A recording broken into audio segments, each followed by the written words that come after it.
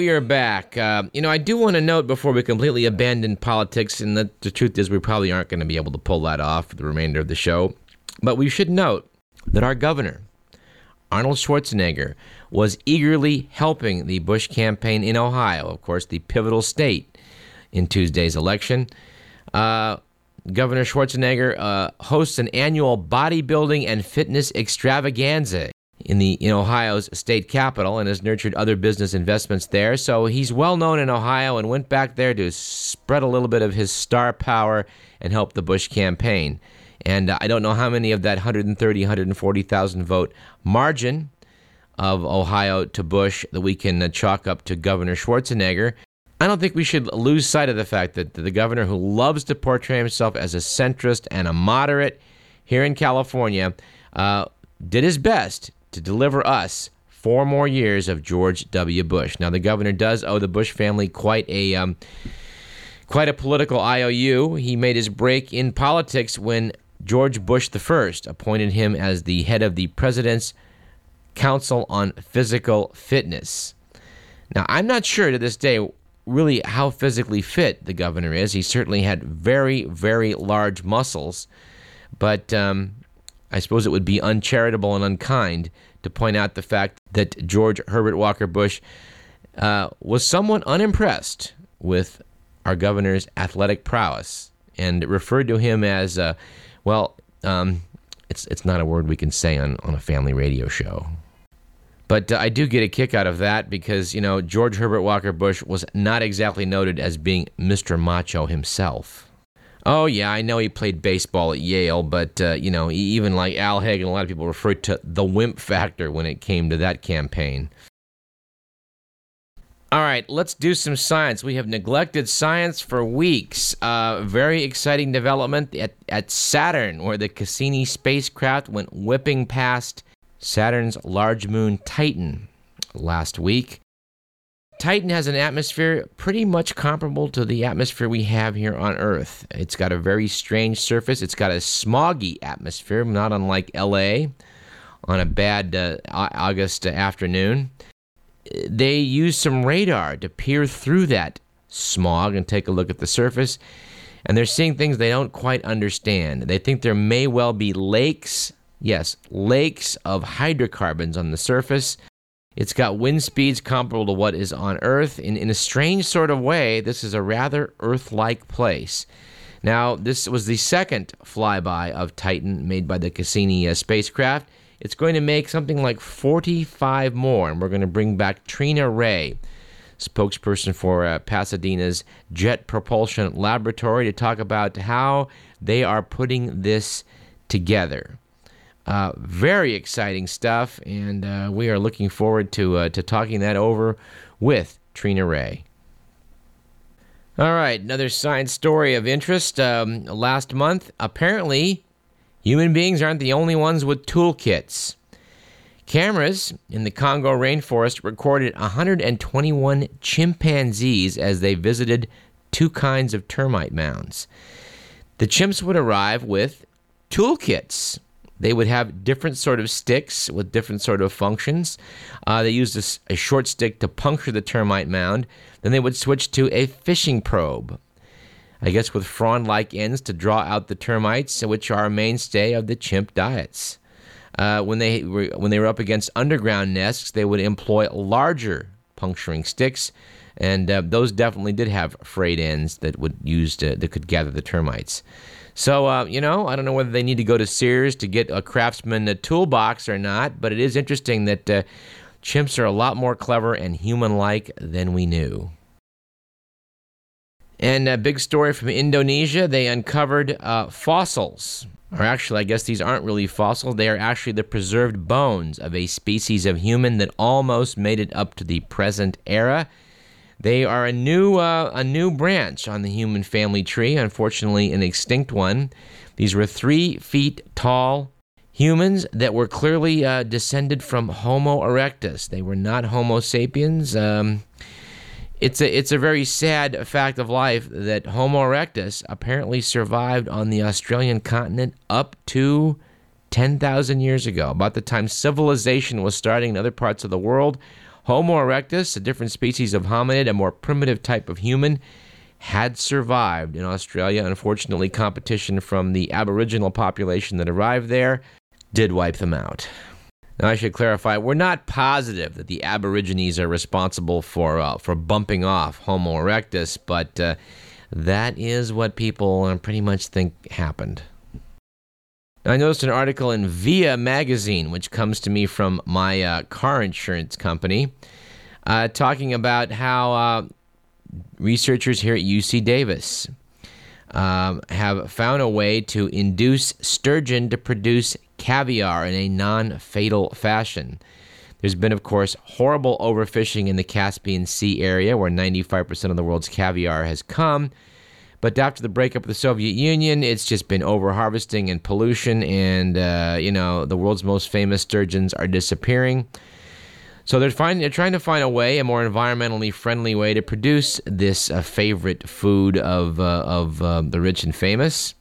And I have to admit, when I was in the last days of the Soviet Union, God, what was that, 1991 now? It's been a while. The last 6 months before it disappeared from the face of the earth. And I had some Russian caviar, and I have to say, it's pretty good. It would be a great thing if they could find a way here at UCD to protect the animals so they could live and reproduce and make more sturgeon to make more eggs. That would be a nice thing. There's some problems in doing that. Maybe we'll try and seek out these folks that are doing this good work and talk to them about their research. If you've listened to this program, you know that we often say we're going to go off and do something like that. And by God, we may not get to it next week or the week after, but sooner or later, we generally do. That's really a kind of science/technology story that we really, really like. Now, here's a story I'm a little bit skeptical of. The October 23rd issue of New Scientist magazine had the following in it. Sleep experts in Australia say they have successfully treated a woman who had sex while sleepwalking. For several months, she left her house and partner during the night and had sex with strangers. She had no memory of what occurred, but evidence such as condoms alerted the couple. Yes, I'm not making this up. I'm reading this as written. This is supposedly a legitimate item, not an April Fool's item.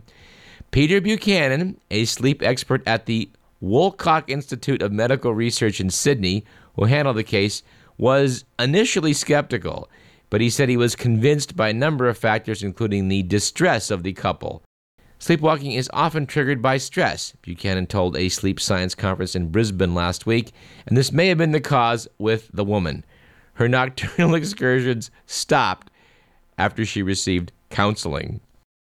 Now, wouldn't you like to have been a fly on the wall when those marital conferences were taking place? Honey, I love you. I mean, I'm not saying you're lying. But, I mean, what's up with this?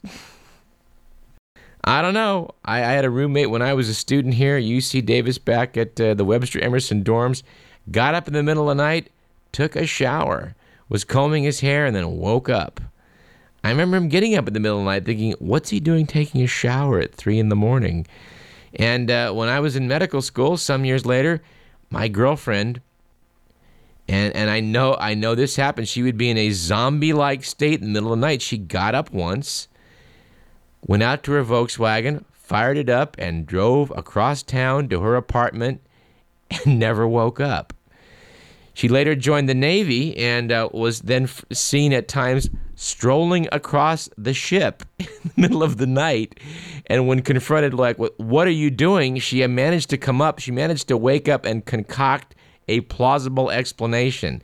They almost threw her out of the Navy on account of it. So luckily she got duty on land somewhere, and the issue of walking off a ship in the middle of the night didn't come into play, because it actually is a rather reasonable regulation. The Navy does not want its sailors strolling about in the moonlight and walking off the deck into the Pacific Ocean. And it appears the verdict is in on what happened to the poor Genesis spacecraft, which re-entered the Earth's atmosphere on September 8th, was supposed to gently waft down on a parachute and have a helicopter stunt pilot gently pluck it from the sky to protect the plates on the inside. Unfortunately, the parachute did not deploy, and it went into the ground at about 200 plus miles per hour, which was not good at all for the delicate plates inside the instrument. Well, they figured out what happened. Preliminary conclusions blame the crash on a design error that involves the orientation of gravity switch devices. Apparently, there were 4 small cylindrical switches designed to sense the re-entry and trigger the parachute. But they were drawn upside down in Lockheed Martin's technical drawings, so they were installed upside down. So these switches didn't realize that the spacecraft was in the re-entry mode and did not then call for the parachute. Apparently there's a similar device installed on another sample collecting mission called Stardust, which went by Comet Wild last January. That'll be returning to Earth next year, but they believe that in that case, the switches were installed right side up. You know, I'll just wager the guys that put those switches in are biting their nails right now just thinking about that re-entry next year.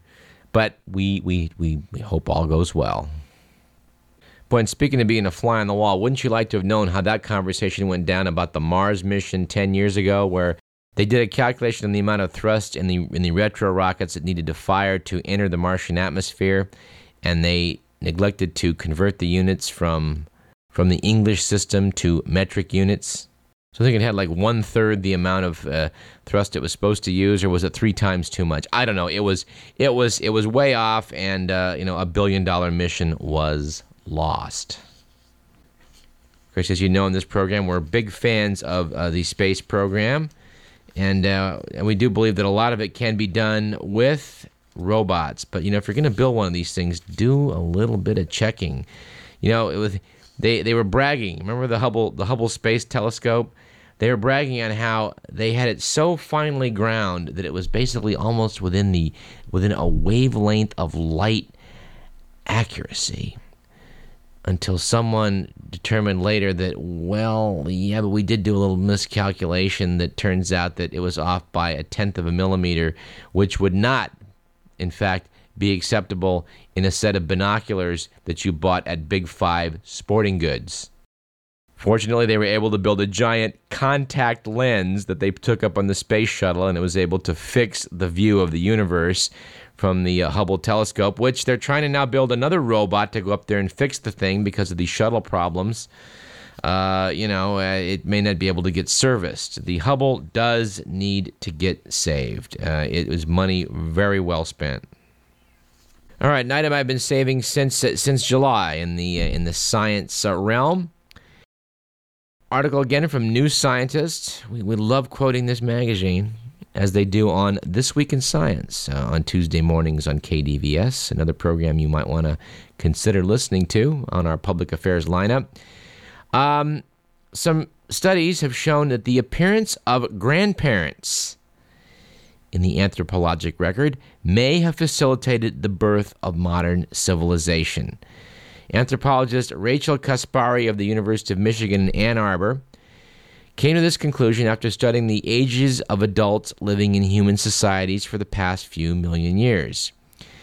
There was a dramatic increase in the number of adults surviving to an older age at one point, which coincided with the appearance of artistic, inventive modern humans in the early Upper Paleolithic period, which is about 13,000 to 30,000 years ago. The theory is that grandparents, when you can survive a little bit longer to become a grandparent, this has a tremendous effect in allowing civilized communities to develop. It allows people to rear more children. There's more helping hands. There's more valuable knowledge and experience that have been gained that can be passed down. It promotes kinship across the generations. It's amazing to think about it, but really, with grandparents came civilization. And they went back and looked at Australopithecine skulls from 1 to 3 million years ago. Well, apparently only 1 in 4 of the individuals got old enough to become potential grandparents. By the time we got to the period of the Neanderthals, 130,000 years ago, apparently 4 out of 10 individuals were surviving into later life. Pretty interesting stuff. I feel fortunate in my life to have had all four grandparents playing an active role in my childhood and helping shape who I am, and I wish that was just something that everybody out there could benefit from. I think that with six adults rearing you have a much different perspective on the universe than you do when you only have one or two. All right, we're doing science. Let's run the table on science on this segment today, and let's try and keep it light. There's a lot to be. There's a lot of heaviness that's out there, But let's take this rather light article, and let's go to the well one more time. New Scientist, October 16th, an article I couldn't believe when I read this. I read it twice because I kept thinking they've got to be kidding, but they're not. Apparently, the world's most sought-after coffee was dismissed as an urban legend, but it's not. Food scientist Massimo Marconi was traipsing around in Ethiopia searching for the source of what was reputed to be the most exotic beverage on the planet. And at some point, he was despairing over finding it, but then, lucky for him, he came upon a fresh pile of civet dung. The civet is a cat-like creature. It looks almost like a ferret in a way. It probably is more. It's probably in the ferret family, the weasel family. I don't think it's a true feline. But these cat-like creatures crawl around and eat lots of different things. One of the things they eat are ripe coffee cherries. Now, you may not be aware of the fact, but you probably should be, that the coffee bean is not a bean at all. It's the pit of a fruit. And the fruit is a red, sort of a pretty fruit growing on a shrub. You harvest the fruit, you let the fruit rot away, and then the pit that's left is what you then roast and grind up and make your favorite morning eye-opener with. Well, it was rumored in Africa that apparently Dutch settlers established coffee plantations on the islands of Java and Sumatra, and I guess they had civets there too. And these palm civets would feed on the coffee cherries. They would swallow the bean whole, and then, of course, produce what's left in the pile of dung. Well, plantation workers collected the beans from these civets' droppings. Don't ask me why. Apparently, they just thought, well, waste not, want not. And someone realized that these beans had a very particular flavor.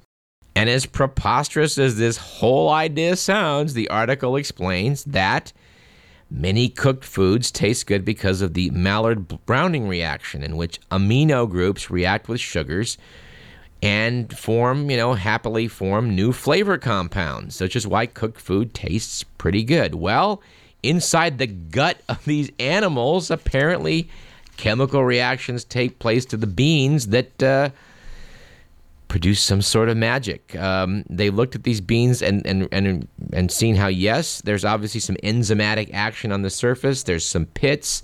Something took place. And they were comparing it to the wet processed coffee, which is, I guess, rather than simply allowing beans to dry in the sun, you rinse them with water and ferment them for 12 to 36 hours, apparently producing a pretty good cup of Java. Well, these civet dung beans are gathered up, ground up, made into coffee, and this stuff apparently can sell for $1,000 a kilogram. The people writing the article said they tried it, and they and noted that it did taste different. I mean, whether you must have to be some sort of true connoisseur of coffee to go for this, and I would not look for this anytime soon in Starbucks. And we would caution you that the civet is a cat-like animal. We assume you cannot take coffee beans and run them through Kitty to obtain a similar happy result. So please, let's keep the people at the SPCA happy, and do not try this at home. Leave it at professionals. But this stuff is called Kopi Luwak. I got to quote the close of the article. They say, is it really worth $1,000 a kilogram? Probably not. And what's worse, even if you do cough up the money, there's no guarantee you're getting the real thing. Kopi Luwak's flavor can be replicated by clever blending of normal beans and sometimes is by unscrupulous producers. Now, can you see the argument that takes place over that? No. I assure you, we did pluck these coffee beans out of animal dung. All right, I got no way I can top that story, so let's get out, shall we? You're listening to Radio Parallax. I'm Douglas Everett. This is KDVS 90.3 FM, Davis, Sacramento.